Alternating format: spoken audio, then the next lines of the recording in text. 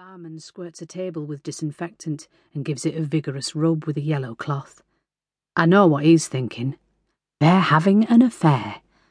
I've already been blamed for the chicken bones, and now I'm being labelled as the kind of woman who sleeps with other women's husbands. And I'm not. Stevie has never been married and has no children. Apart from living with a hairdresser in his early 20s, he refers to her as the lunatic. He's breezed through life pretty much doing his own thing.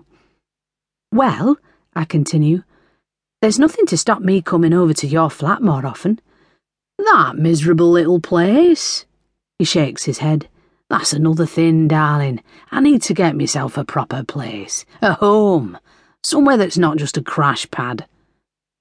I like your flat, I remark. He looks amazed. You like it? What on earth is there to like? I sip my G&T. Well, it's so pared down and uncluttered. You don't have stuff strewn everywhere. It feels sparse and simple, like a holiday flat. Stevie smiles. It's not very homely, babe. I don't mind, honestly. I have enough homeliness at home. He laughs and squeezes my hand. It is weird, though, this motorway fixation. I mean, I can understand the motel thing in the movies, in the States. They are tawdry and thrilling and slightly dangerous. Exciting things happen in those places.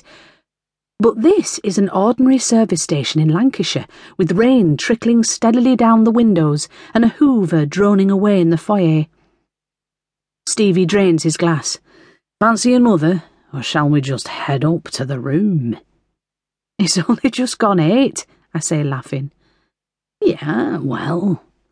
He leans closer and whispers, Got chilled champagne in my case. I grin. Very tempting. And proper champagne glasses. So you brought your special seduction kit?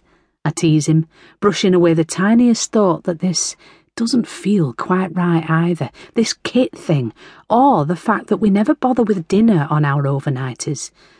But hell, he is an incredibly sexy man.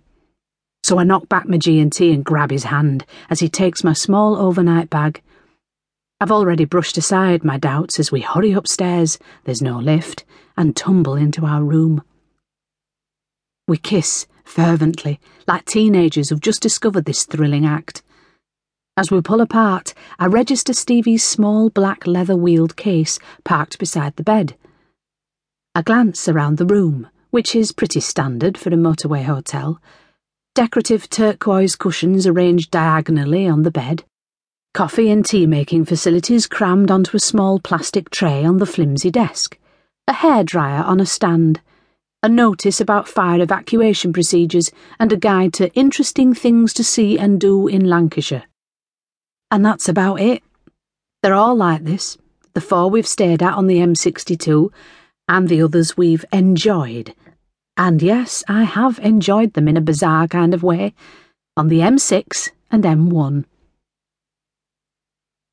From his case, Stevie lifts out a small leather box in which 2 cut-glass champagne flutes nestle in an inky blue velvet nest. Not that I need champagne. That sole G&T would have done nicely. Then he's lifting a tissue-wrapped bottle of Krug from the case. It's properly chilled. He must have only just bought it, and popping it expertly open and filling our glasses. We kick off our shoes and recline side by side on the bed, holding hands, legs stretched out. The bubbles whoosh to my head, and only momentarily do I wonder if Morgan will remember to lock the back door as well as the front. Stevie kisses me, softly and slowly, and it's so lovely. I'm barely aware of the distant hum of traffic outside.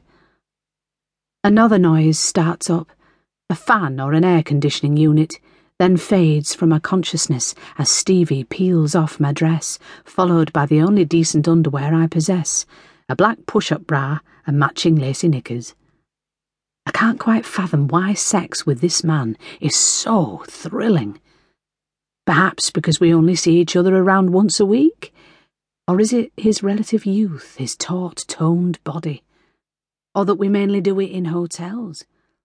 If you add it all up, the weird hotel.